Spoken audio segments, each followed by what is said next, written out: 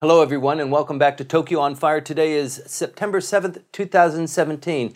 As everyone in the world knows, North Korea fired a rocket over Japanese territory just 1 week ago, and this development has startled not only the U.S. government and the Japanese government, but the residents of Japan as well. I'd like to talk about that issue. Michael Chichak, thank you very much for joining me again. It's great to be back. This thing is really beginning to morph, isn't it? Well, it's a snowballing effect, whether that's simply because the DPRK is feeling more confident in its program and just accelerating it. Fire and fury. Or, that's right, is if there is some kind of tennis match going on between the tweets and the comments of President Donald Trump and responses from the North Korean side. Right. Of course, Trump may be simply only facilitating what is truly the North Koreans' goals, which are to have an ability to threaten the United States in such a way that the United States never tries to invade North Korea. But it puts a spotlight on Donald Trump. Yeah, and put up or shut up. I mean, to shut up, right. And one wonders what his seemingly most common world leader as a conversation, as a conversation partner, which seems to be Mr. Abe, what Mr. Abe is saying in these many phone calls. That 45 minutes the last time. Long phone calls that he's been having with President Trump.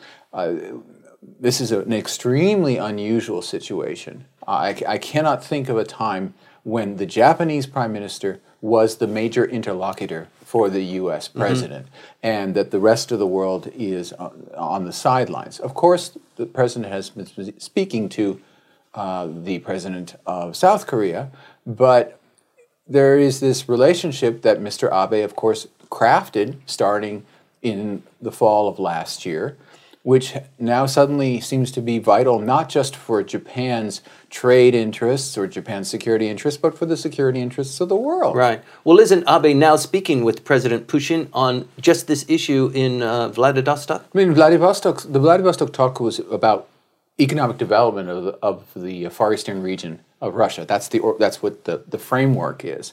And that was the intent as a part of this process that the Abe administration, through Meti Minister Seko, to engage Russia toward talking about an eventual peace treaty in that conflict, which is World War II, which is not over. But in the back room, can you cut off the oil? But it's going to be in the front room because the Russians and the Chinese have been in the driver's seat in that they have actual political relations and trade relations. Of course, the Chinese trade relation is massive as compared to anyone else's with the DPRK, and their little Frankenstein monster has gotten out of control. Right. Now, the Russian side has been consistently underestimating the distances that the missiles have been flying, and again, was talking about the most recent test that went over Japan as being a missile that was significantly smaller than could make the trip. All kinds of very strange, just denials of reality. And that is going to be playing a part in that conversation. Why have you seemingly not been able to do the telemetry? Why have you not been able to see these things on your radars, which are supposedly protecting your country from missile attack? You should be able to have a true story, but your story is different from everybody else's. That's one hurdle that Abe has to get over with Putin. But then the next one is, how do these two different tracks go? We want you to push hard on the DPRK, and we want to have good relations. Don't you see that's a package? Right. And I don't know if that's going to get across to Putin. Right. Let's talk a little bit about, so what? Why can't they fire these missiles? I mean, France did it, the United States did it, and then you guys formed a club, and then you disallowed everybody else from doing it. What's wrong with us, the North Koreans, developing this kind of technology, this capacity? You guys did it, and you just made a club so that nobody else can do it, and we're going to go forward. Even though it violates international law that you guys made for yourselves, we can do it too. Well, in this case, the problem for the DPRK is that it is a member of the United Nations, and the United Nations Security Council has numerous resolutions that forbid the DPRK to undertake these actions. And they've signed agreement after agreement that we're not going to do it. Send us the generators. Send us the heavy water. We're not going to do it. Now, to talk about the DPRK and reneging on contracts is you'll be talking all day. But nevertheless, the UN Security Council, which is the institution that brings together the Chinese, the Russians, the French, the Americans, and also the rest of the world community in the non-permanent seats, has spoken on this repeatedly. Mm-hmm. And so that's the big deal. However, the issue really is technical. The overflight was, the estimated altitude as it passed over Hokkaido was at 550 kilometers, which is basically the limit of what an Aegis SM-3 can knock out. So that they didn't even try. They didn't even try, right. Because the question is why? I just started the sentence because, and there are all kinds of answers that have come out. One is that technically the chances of missing were extreme, and if you miss on the first time you try, that's a huge propaganda loss, and indicates that one could try again. Others is that you don't want to start a conflict over something that, actual sovereignty does not extend into space that far. Mm-hmm. So what message are you trying to send? Whatever happened, there were Japanese assets that have anti-missile capabilities that did just watch it. Mm-hmm. And, of course, the warning system, the J-alert system. We got one here in Tokyo, 6 o'clock in the morning. Yeah, and it was with the wah-wah sirens coming out of your phone, mm-hmm. or there were sirens that were playing through most of northern Japan, particularly in Hokkaido, as this missile went over. And there was a lot of sarcastic commentary, both on Twitter and on Facebook. Oh, it's told me to seek shelter. Where can I seek shelter? Right. What is this? That there was the reaction from the Japanese population basically overall was yawn. Well, it's basically like, where are we going to go? Right. And of course, the news agencies could find some people. I'm so terrified. Mm-hmm. This is so scary. Well, I don't think which they then put up on broadcast as some kind of representative of the Japanese people.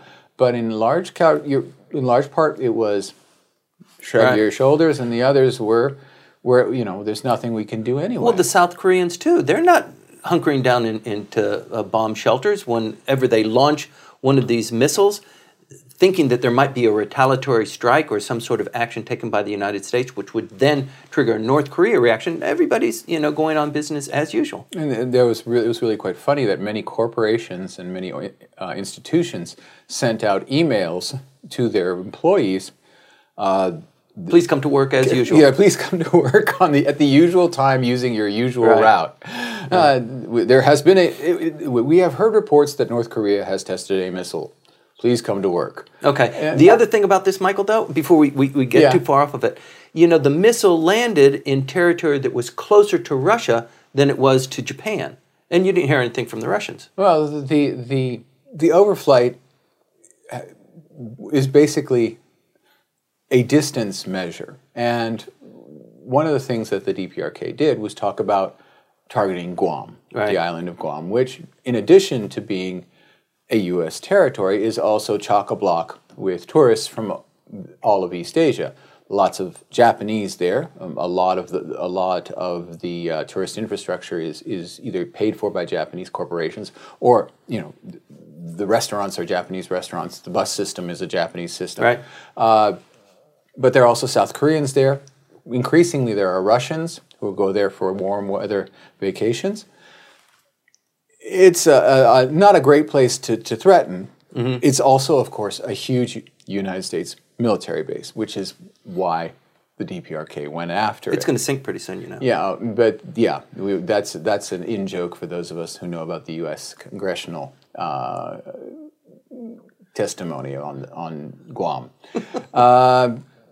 But that's where the strategic bombers are placed. And there are no strategic bombers in Japan. Mm-hmm. If there is going to be some kind of bombing that takes place, the planes will take off from Andersen Air Force Base there in Guam and make a slow route all the way up and then make their way back. So it makes sense for the DPRK to make that threat.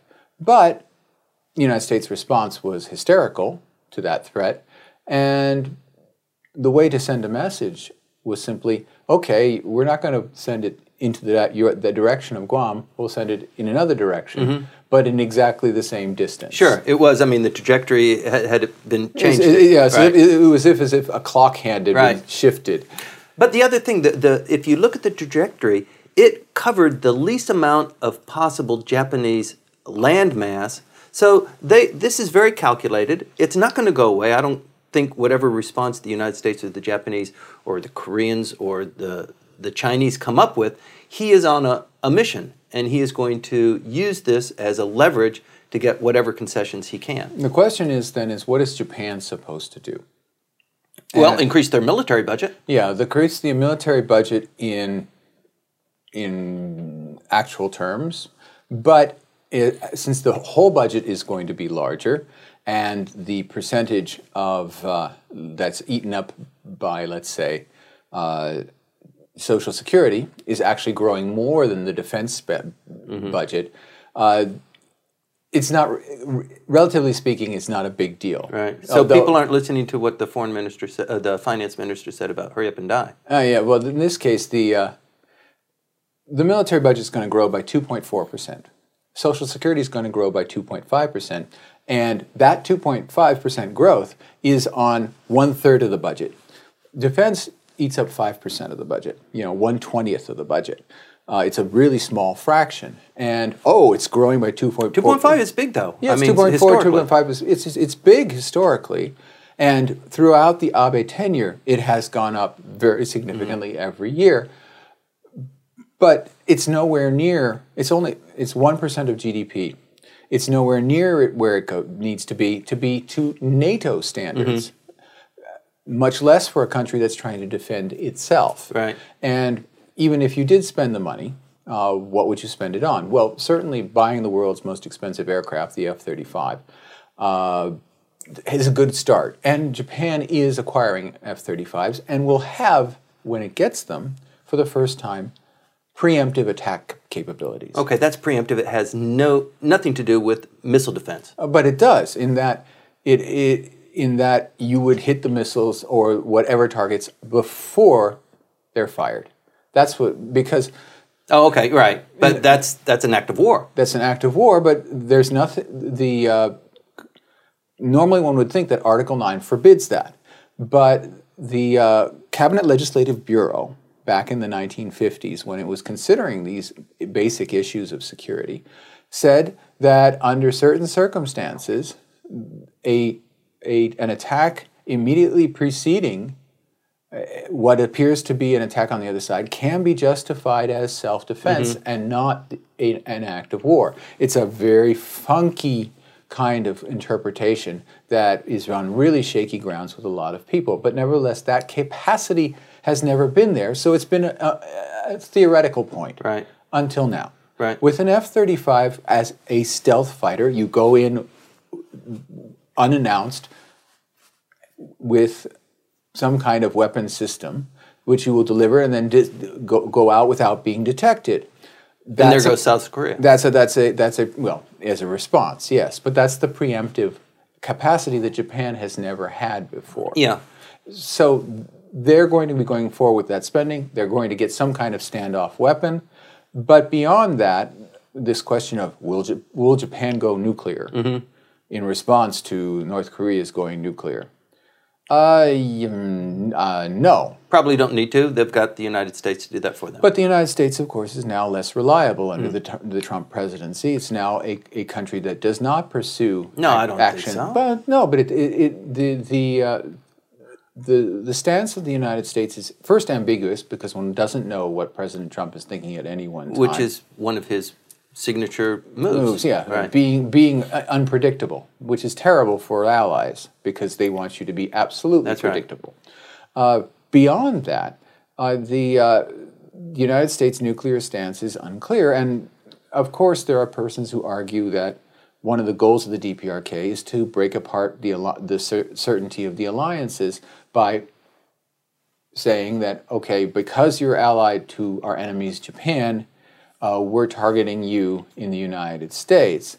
So, don't, end this relationship with the Japanese, and maybe we'll discuss only targeting Japanese targets. Right. Which, of course, makes no sense because you would have to completely remove all U.S. service members and all U.S. and their dependents out of Japan before there would be some kind of deal there, Right. which is not going to happen. Yeah. The smart move to me seems to be, rather than aiming a missile, either a nuclear or maybe an EMP, is probably more effective to Japan because it's closer. You got 6 minutes of warning, and you probably send the same signal rather than trying to hit the United States, which probably takes 12 or 15 minutes. Plenty of warning there. I don't even want to go game these things out. The questions right now are what are the proximate things that Japan can do. Mm-hmm. Clearly, talking to the South Koreans a lot is the first line of business because the usual pathway of just talking to the United States and relying on that long-term alliance relationship is clearly insufficient. Right. Right. So Mr. Abe has to do that.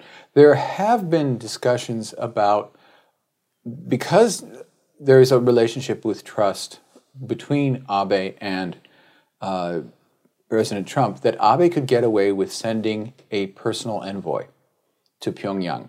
Right. And the scandal mags are all talking about Koizumi Junichiro as being that guy.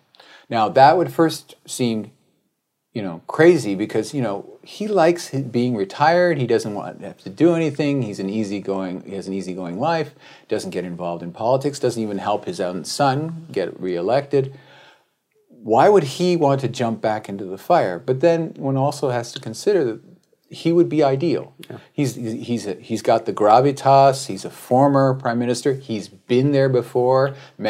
And for Kim Jong-un, you met my dad back then. Dennis Rodman is busy otherwise. And that kind of relationship often seems to work, have some kind of magic with North Koreans. And the North Koreans are right now on a merry-go-round along with everybody else in the world. And maybe they want to get off. And the only way they can get off is if they have someone of extremely high stature go and pretend to pay tribute to this wonderful young man. Maybe that's what he wants. I don't know. But there are two other issues that have come up, and this issue is going a little bit long. The possibility of an EMP, and the other issue is the hydrogen bomb explosion that they experienced, 4 days ago? Well, on Sunday, they seemingly did a full thermonuclear test, yes, with yield somewhere between 120 and 140 kilotons, which is a factor of 10 higher than anything that they've achieved previously. All kinds of technical achievements there that you could go on. The EMP story is always something that's brought up. The thing is about EMP is that it just fries all your stuff as well as everybody else's, so it's not really a great idea. And also, it empowers groups to discuss nuclear weapons as something that would be used given a battlefield use because they would be serving as a knockout blow.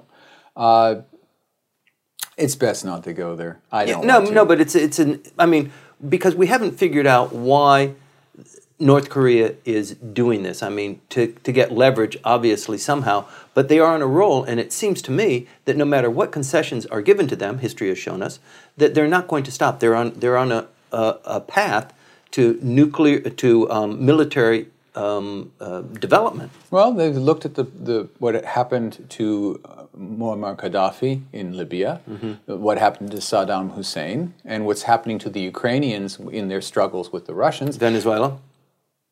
It's a different issue, but it's a completely different issue. But they've looked at those three countries, and they gave up their nuclear weapons or their nuclear weapons programs, and they either were killed, or the leaders were killed, or in the case of Ukraine, Russia can terrorize them. That's a very good. Those are very good examples of why you should not. Right. If you have a nuclear capability, why you should hang on to it and develop it. You can't argue with that. The only thing that you can say is, sure, you can have your nuclear deterrent, but nothing else good will happen to you. That's the message everyone wants China to send. Right. To the DPRK, but the Chinese, for their own reasons, have found it very difficult to pull themselves completely out of a country which they saved back in 1950. Their troops saved that country, and China shed blood in making that country continue onward when it was on the brink of being overwhelmed by Allied forces. They're having a hard time walking away and stopping their companies doing trade. And if they're not in on it, nobody's in on it.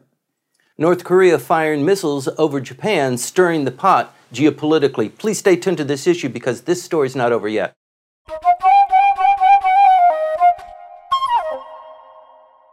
Welcome back to Tokyo on Fire. Today is September 7th, 2017. The Democratic Party finally is starting to get its act together. Ren Ho, their former chairperson, resigned maybe 4 weeks ago, and they went through an election and have now selected their new leader, Michael Chuchet. I would not actually characterize it as getting their things together, especially how the events have turned out since the election. But let's talk about the election first off. There are two candidates, Yukio Edano, and Seiji Maehara. Now, Seiji Maehara represents what is the conservative or right-wing side of the party, which basically, in the case of the DP, means they are for talking about constitutional revision, talking about building up Japan's military, but otherwise there's no other kind of right-wing. Try and resemble the LDP a little bit more than they have in the past, rather than be a fighter. But more of a strong military and close to the United States side of the party. And there is the other side of the party, which is many of the members have roots in the old Socialist Party, which is skeptical of the alliance and very skeptical of military power in general. And Yukio Edano didn't really represent that side of the party, the leftist side, but nevertheless became their champion. And in previous contests, the rightists have always lost. They've always been taken over by the center-left. And since the party has purported to be a center-left party in its presentation, that made sense. Because if you provide yourself and purport to be a center-right party, everyone says, wait, we've already got one, the LDP, and they're in power. Why do we have to elect you?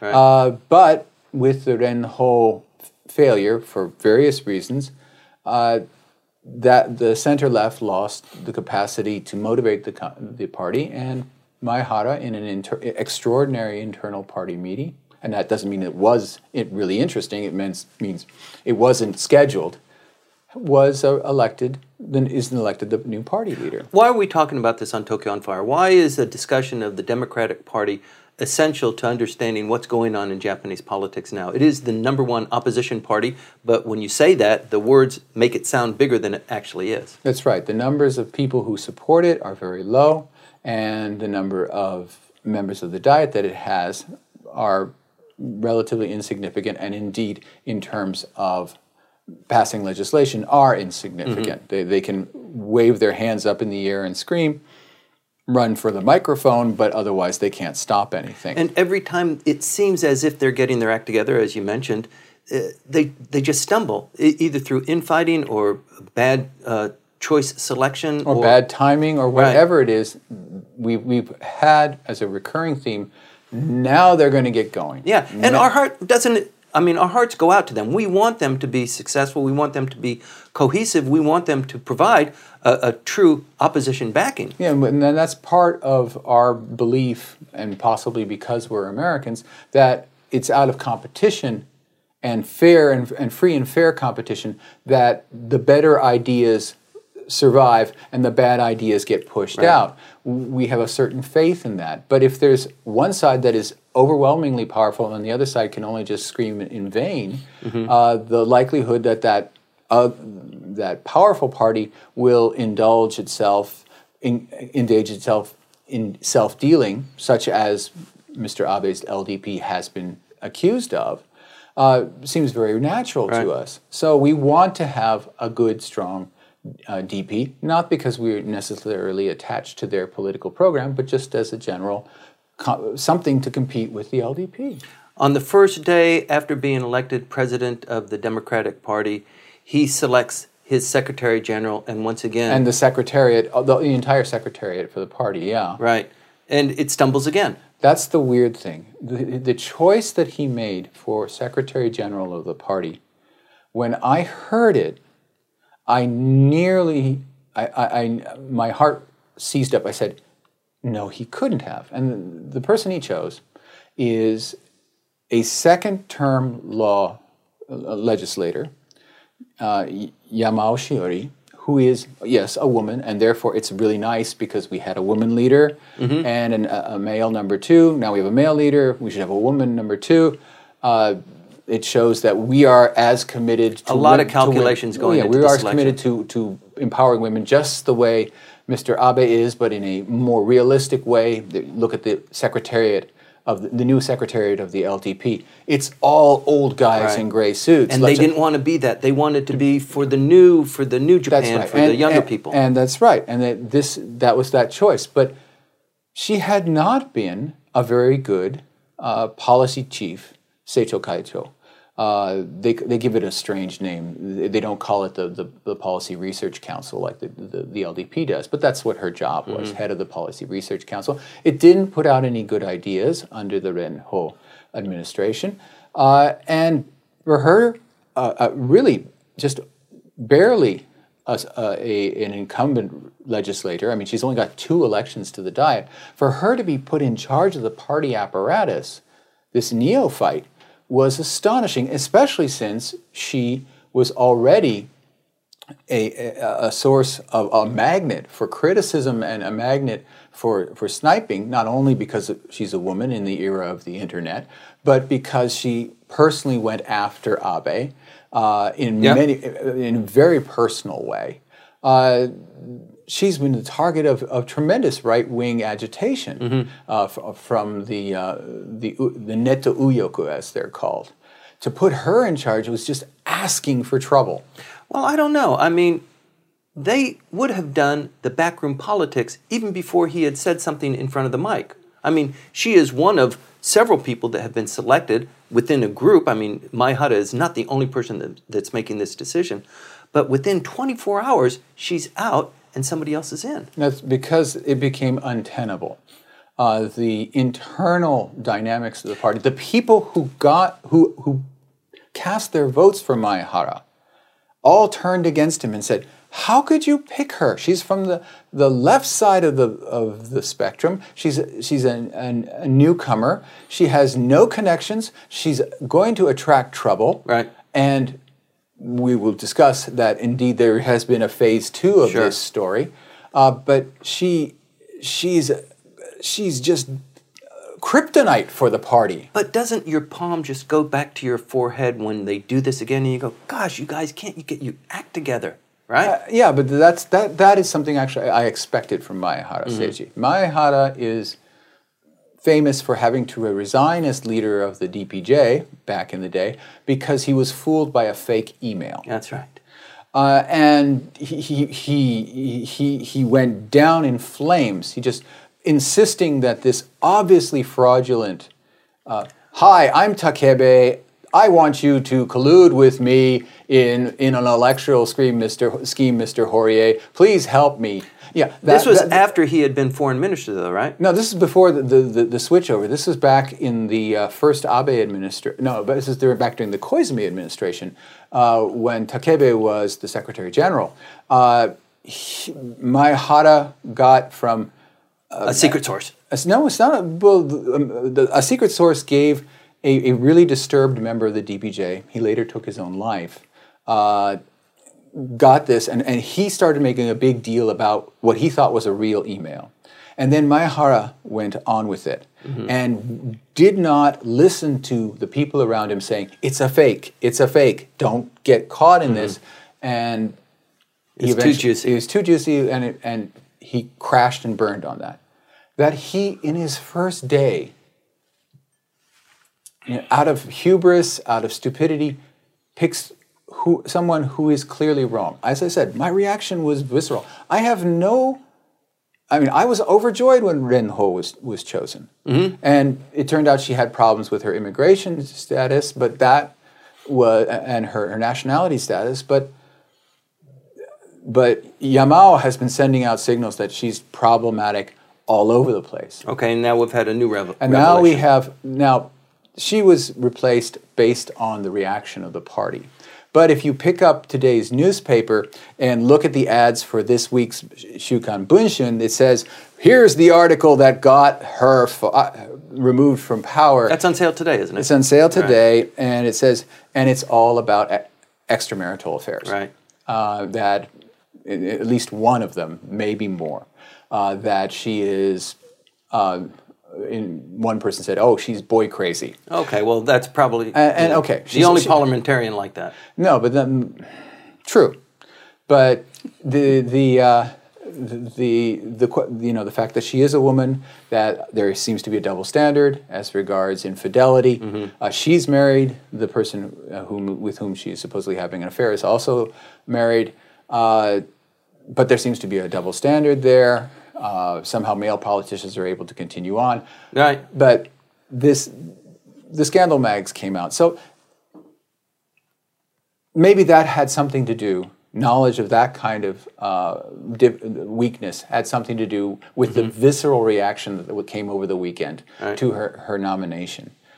So he nominates the person who ran his political campaign in getting elected head of the party, Mr. Oshima.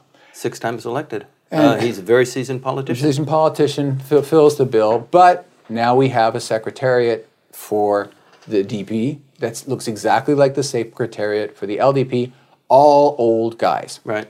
Which is exactly what he was trying to avoid, but he picked the absolutely wrong person. Now, women in the DP are all lightning rods. That's the word I've been looking for.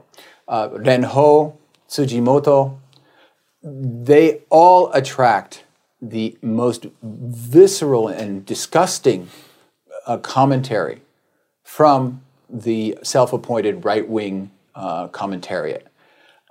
So no matter how the DP tries to put women into positions of power, they're going to have trouble. But again, there was more to that, I think, in the Yamao Why mistake. is this important right now that we're discussing this? We've got several elections coming up, and it seems as if there might be a possibility for a snap election. They need to get their act together real quick. We actually need to have an episode entirely about the snap election, and maybe we'll discuss it later. But yeah, there is on the 22nd of October, 3 seats are open in the House of Representatives that need to be filled, and there's going to be a by-election on that date, and so the DP has to be ready. But now, the Maehara administration starts off and stumbles right over the first hurdle. Right. And so we're back to reconstruction mode. But we also have another party, Japan First, that's grown out of Tokyo First, the coalition that was initiated by Governor of Tokyo Koike, which she basically cleaned house in the election about a month and a half ago. That's right, in the Tokyo the Tokyo Metropolitan Assembly elections. That's right. The Tokyo First And interestingly, of course, it has attracted a lot of defectors from the Democratic Party who were from that right wing that eventually, if they had stayed, they would probably be in the secretariat now of the DP because their champion, Maehara, got elected. So you look at people like Akishina or Hosono Goshi, and you guys had Nagashima and Hosono, and you say, perfect timing, guys. You leave the party just when your side takes over. Good luck with Japan First, which is a movement, but okay, so it took over the Tokyo Assembly, and traditionally these regionalist parties do well for at least one House of Representatives, one House of Representatives cycle, and then they fall to pieces. That's what happened with the Renovation Party coming out of Osaka. That's right. The movement that controls Nagoya, the low taxes movement there, has never busted out at all. These regional parties, yes, they managed to hold on to certain parts of the country, and preventing an actual national opposition party from actually emerging, because these main urban centers are now controlled by these smaller regional parties, but they don't have a national message that people want to hear. And in fact, when you listen to the kinds of things that Wakasa wants, he probably could not, and in fact did not stay in the LDP because his ideas are too hardcore conservative, too hardcore right-wing. And so when the election comes around, this dream of having a center-right and center-left will be, again, smashed. It will be a center-right party, the LDP, a small lefty party, lefty-righty party in the DP, and then the ultra-right in the Japan First. And let's face it, they are definitely borrowing their name from America First. They're absolutely upfront about it. And in fact, when Koike was running for was campaigning for the Tokyo Assembly, they all wore green hats with "Make Tokyo Great Again" on it in English. These are folks who attract the wrong side of the spectrum. So that makes the by-elections look funky, and any other kind of elections on a national scale look fraught. An interesting mix and a dynamic that you should keep your eye on. We're going to watch it too. Stay tuned.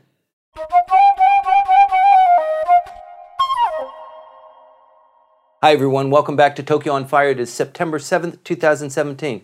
Although it's not quite accurate to say that the veneer has fallen off of Tokyo Governor Koike, some of the cracks are beginning to appear. Michael, there are a couple of things that are going on in the background now. Some of her popularity is beginning to be questioned. Well, I don't know if it's affected her popularity ratings, but she's certainly getting a lot of bad press. And there are a lot of things to admire about Governor Koike. Her environmentalism is impeccable, and her sense of panic about the world in terms of climate change is absolutely apt in my view. And her advocacy, her color is green, and all of her things are green for that purpose. And she calls herself Eco Yuri, Yuriko, but Eco, ecology, that's her Twitter handle. But then there's another side to her. Some of the honeymoon has kind of waned a little bit away, hasn't it? Well, she has taken an action that is almost inexplicable in political terms, unless she were really trying to pander to a very narrow right-wing fringe in Japanese political life. And that's the suggestion, right? That because she is not willing to say what she has said in the past in eulogy to the Koreans that were massacred during the Tokyo Great Earthquake of 1923, that somehow that means that she doesn't care, or she's changed her mind on that. Or that she never was for it in the first place. But we need to backtrack. The core issue is that in 1923, on September the 1st, there was a massive earthquake here in the Kanto region. And in the aftermath, paramilitary forces, military forces, police forces spread rumors that the Koreans were going to try to take over the government, or the Koreans were poisoning people's wells, they were dying. And these... And this wasn't, I mean, it's important to point out, this wasn't an organized rumor mill. It only happened in certain pockets. It happened in certain places. Certain neighborhoods. But later there were certain provocateurs who were identified, and many of them, in fact, had a great deal to do with Japan's later invasions of North Asia. But that these security forces rounded up Koreans and murdered them, or they were massacred by violent mobs that were stirred on by vigilantes. Right. And the general view is that somewhere from 1,000 to 6,000 Koreans were massacred. Now, not only Koreans were massacred after the September 1st earthquake, leftists, particularly communists and anarchists, were rounded up. Very famous couple and their nephew, who was 6 years old, who were murdered by police in the aftermath, in the chaos afterward, because those who wanted to get rid of these unsavory social elements had an opportunity in the chaos that existed. So that there are all kinds of victims who were never killed by the earthquake and fire, who were killed directly by people who later helped Japan march to war. Right. Now that's the story, right? And it's a historical fact. It is a fact. Right. There's controversy over how many people were massacred, but there was a massacre, and it was It's reported in the newspapers of the time.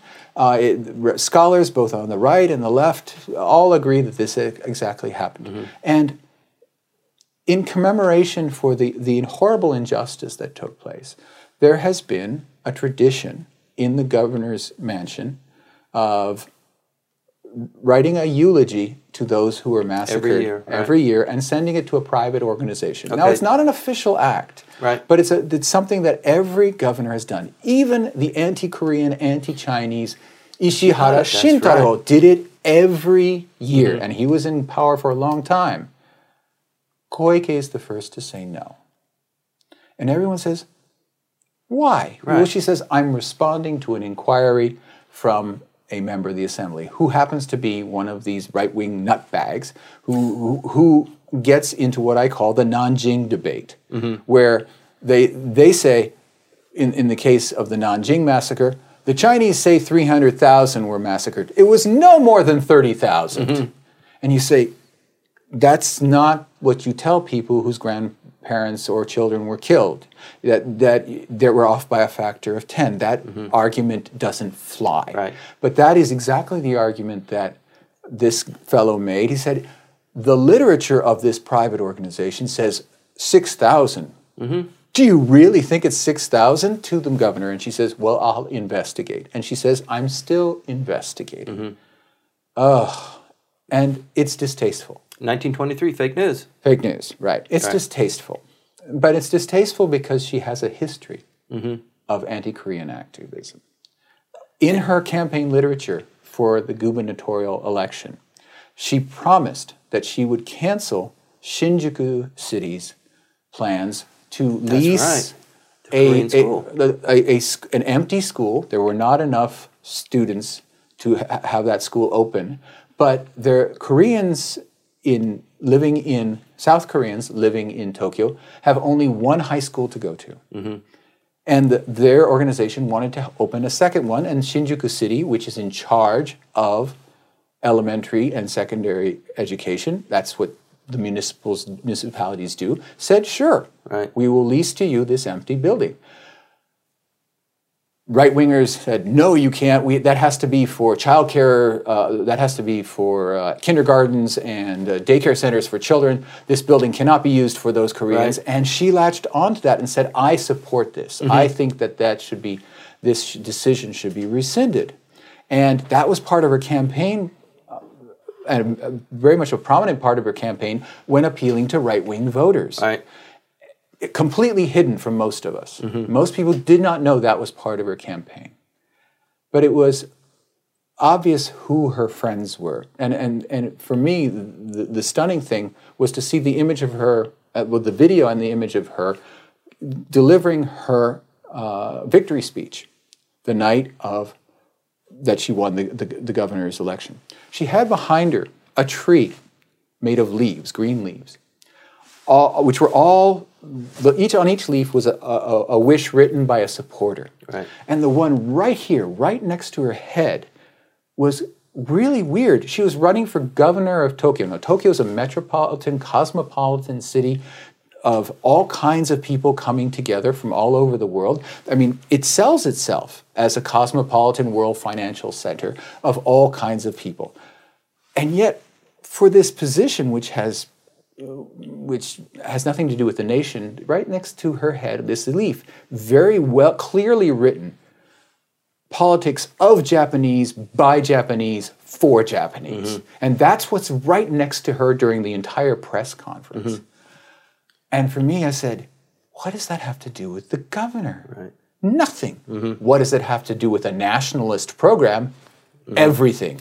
And especially with this history of anti-South Korean activism. It seems like that wasn't really a very smart move. I mean, the Korean population makes up not an insignificant portion, I mean, not as great as it is in Osaka, for example, but the Koreans do vote. They are members. They don't vote. They have no right to vote at all. And that's in no place.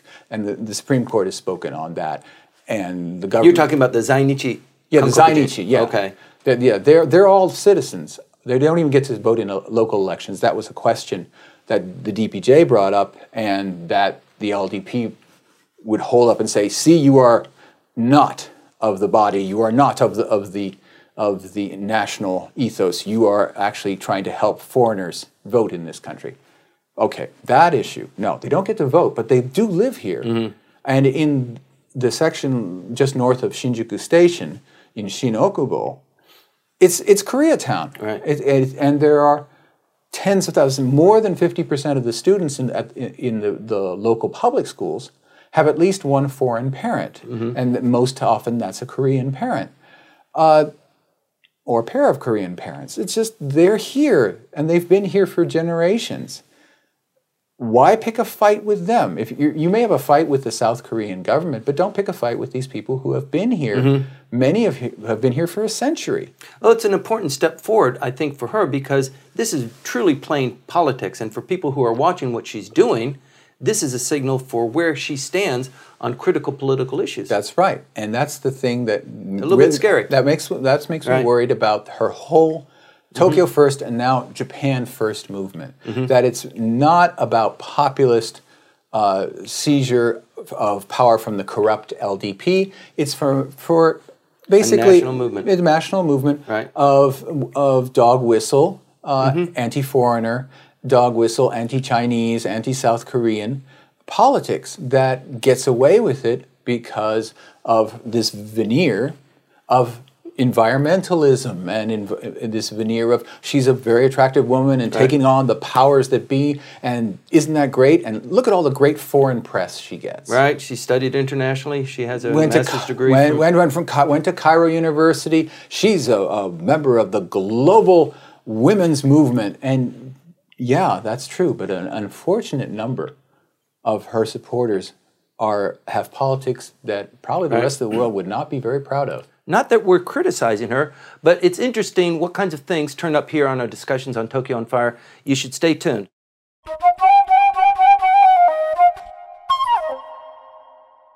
Hi, everyone. Welcome back to Tokyo on Fire. It is September 7th, 2017. Here on Tokyo on Fire, we delve into political issues that have contemporary importance to you who live here or who are doing business with Japan. One of the issues that strikes us all the time that is a really electric issue is a snap election that is called by the Prime Minister of Japan. He has that ability, doesn't he? Yeah, Michael? he has a possibility of calling at any time an election. Now, formally, it's the emperor that does that. But what it is the Prime Minister decides it's time for an election for his own either personal political reasons or through pressures from his party that it's time to roll the dice. And then he goes to the emperor, and the emperor dissolves the lower house, the House of Representatives. The upper house can't be dissolved. Mm-hmm. This is a good advantage, though, isn't it? I mean, it is a powerful advantage, the timing in the of political call. language, it's called the Prime Minister's ultimate weapon. Mm-hmm. That whenever anything happens, either internal dissension within his party, and it's unfortunate I have to use the word his because there have been no women, but when in his party there has been internal dissension, or there's a political issue out there that has stymied the Diet, or there is a decision that the cabinet has made that is so controversial, and this is the one that Abe has used more than once, that he has to go to the voters to get their opinion of what has happened. Or, for example, he just scored a big hit and he wants everybody to say, yes, you're on the right track. At a time when his opposition is in disarray, he comes in, he cleans the clock. That's right. Those are all good reasons for a prime minister, in this case Prime Minister Abe, to call an election. So everyone's saying, so when are you going to do it? Right. And that's because his term as president of the LDP ends in September of next year. Right. The next House of Representatives election has to happen by December of next year. There's a 3-month gap there. He could wait until he gets reelected. If he gets reelected, he'd be the first one reelected a second time, elected to a third term.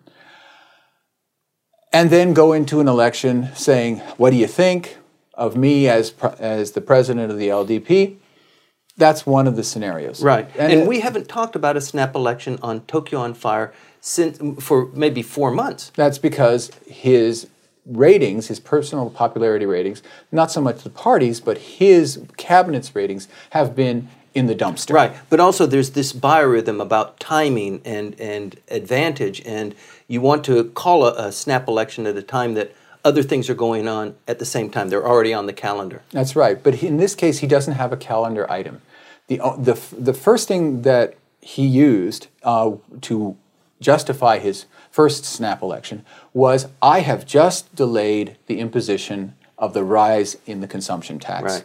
What do you think, voters? Now, everybody says, God, that is such a limp thing to do. First of all, you promised that you would raise the consumption tax on time.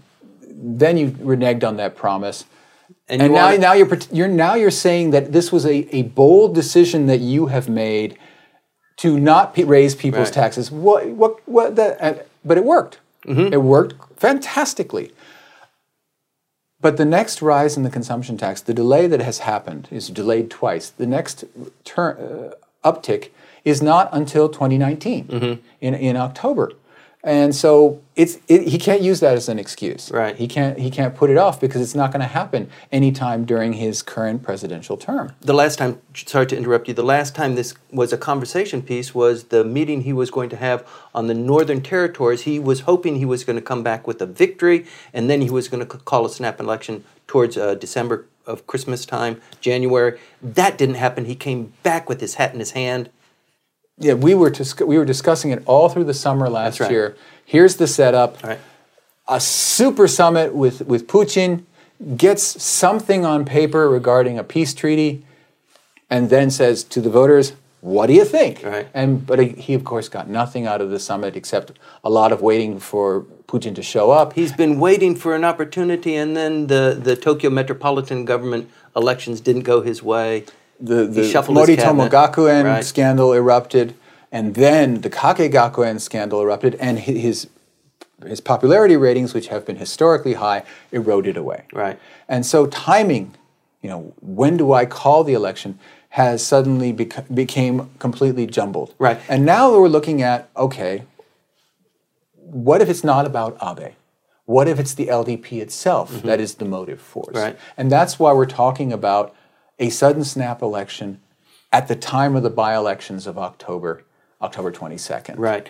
His reconfiguration of the cabinet really sent a strong signal to us that this is actually what he's doing. He's bolstering the LDP. He's put Mr. Kishida, formerly the foreign minister, into the top shot. Policy research, in the LDP. Brought Taro Kono, an outsider, into the foreign minister's spot. His approval rate, sure. And Noda Seiko into the government as well. Critics of him, rivals of him, into the government. It's now a cabinet of rivals. Right. And the approval ratings have reflected that. Not greatly, but he's achieved a couple of points. He's done pretty well in terms of a small rebound in the cabinet numbers. The cabinet is seen as much more solid, especially since he lost Inada Tomomi from it, his own personal acolyte, who turned out to have been a lead weight on his administration. That has all been cleaned up. And, okay, now it wouldn't be Abe for his convenience, for his career, but simply we have the opposition in absolute shambles. Maehara has blown the relaunch of his party in a scandal that we've discussed. We should have an episode on that. We certainly should. But the new Tokyo First Party isn't there yet. I'm sorry, the Japan First Party isn't there yet. The Tokyo First Party does exist. This is the time for the LDP. Right. Maybe not. It's not convenient for Abe, but we, the LDP, will do well enough. And the only question is, will the ruling coalition get enough seats to maintain its 2/3 majority in the House of Representatives that it needs for constitutional revision? Right. And my guess is it's a shoo-in. Mm-hmm. But other commentators see that there's a question, and if indeed Abe loses that 2/3 majority, right, is he no longer viable since he's so committed and so identified with the constitutional revision story? You know, it's interesting that Ichiro Ozawa has now come up again and started talking publicly about, you know, the Abe administration and how we as a coalition in opposition need to stay tight. Ozawa is a really interesting character in that he is incapable of seeing how he affects politics, but he's very, very aware about how everything else works out. Mm-hmm. And he's a wonderful person to follow on Twitter because he says such salient things. He doesn't say it in his own name, it's put out in his office's name, but you know it's him. Right. And yeah, he's right about this concept that the opposition needs to stick together and stay together because the LDP has such incredible advantages. He should know. He was Secretary General of the LDP. He knows how that thing works. Clearly a political genius. He tried to reform the DPJ into a party just like the LDP in terms of its connections to local affairs, and did so and won in 2009. Mm-hmm. It was the only time the opposition has ever won. He knows what he's talking about. Yes, he does. But he's also unable to see that people hate him and would never, and anything he touches turns immediately to mud. Okay. The interesting thing about the possibilities of election are that it would, if there were an early election, it would solve a problem that exists with the Komeito. Mm-hmm. And this is really inside baseball. But Komeito is all for it too. Yeah, but it's all for it too. But there's a problem if there's an extraordinary diet session in the fall. One of the items on the government docket, not on the private legislators' docket, on the government docket is the follow-up legislation on casinos. Mm-hmm. The legislation that will make it possible for integrated resorts to come together. Now, that legislation, when it was proposed last year by Hosoda and his team, that was a legislator's bill. The government wanted nothing to do with it. And it split the Komeito. Half of the Komeito voted for it, half of the Komeito voted against it, which normally in parliamentary politics means the party splits as well. Mm-hmm. But the Komeito, because of its religious makeup, stayed together. But it absolutely fractured and fried its internal cohesion and also its relationship to the mothership, the Soka Gakkai. This time, a government bill on gambling is coming up in the fall extraordinary session. It again will knock the Komeito silly. And how can the Komeito stay in the coalition if it's constantly being broken and having to choose either to go for or against the government? Right. Okay, so looking at this in terms of predicting what's going to happen, in the next 6 weeks, that's a very limited period of time. The Prime Minister or the administration has to do something rather dramatic if in fact they're going to call a snap election so that they can say, see this is what we did this too. I think it's simpler than that. I think it's Abe looking at the morning newspaper and saying, wow, that's what Mr. Trump said, and whoa, that's what Kim Jong-un did today. And he closes the newspaper and says, no election this week, and he'll be entirely fine with everything. Mm-hmm. And I think that's the only thing he can do. He has a world that's in chaos. And he is seen internationally and also domestically as a source of stability. He sure does. And darn it, why waste that? Right. And that, I think, is what's going to be the main pillar and the post of what he does. If we pass this opportunity, then we go into November, December, the end of the year, We're into the new period, the new diet session. Regular diet session, which will not be interrupted because it decides on the budget, will not be interrupted by an election. A next snap election possibility would be around this time next year. Or it'd have to be before, because around this time next year is just 2 weeks before the party Congress that's going to pick who's going to be the president of the LDP. Right. Okay. The only other thing that might entice the prime minister is what he does with North Korea. He has received a couple of ticks of being stand-up-ish. He's been rather firm in his dealings with the North Korea situation and his talks with President Trump. So maybe he sees that as an attractive option. But I don't see how that's going to in any way, in fact, it's very much a negative toward throwing Japan into turmoil by a national election. Exactly. Yeah. Stay tuned.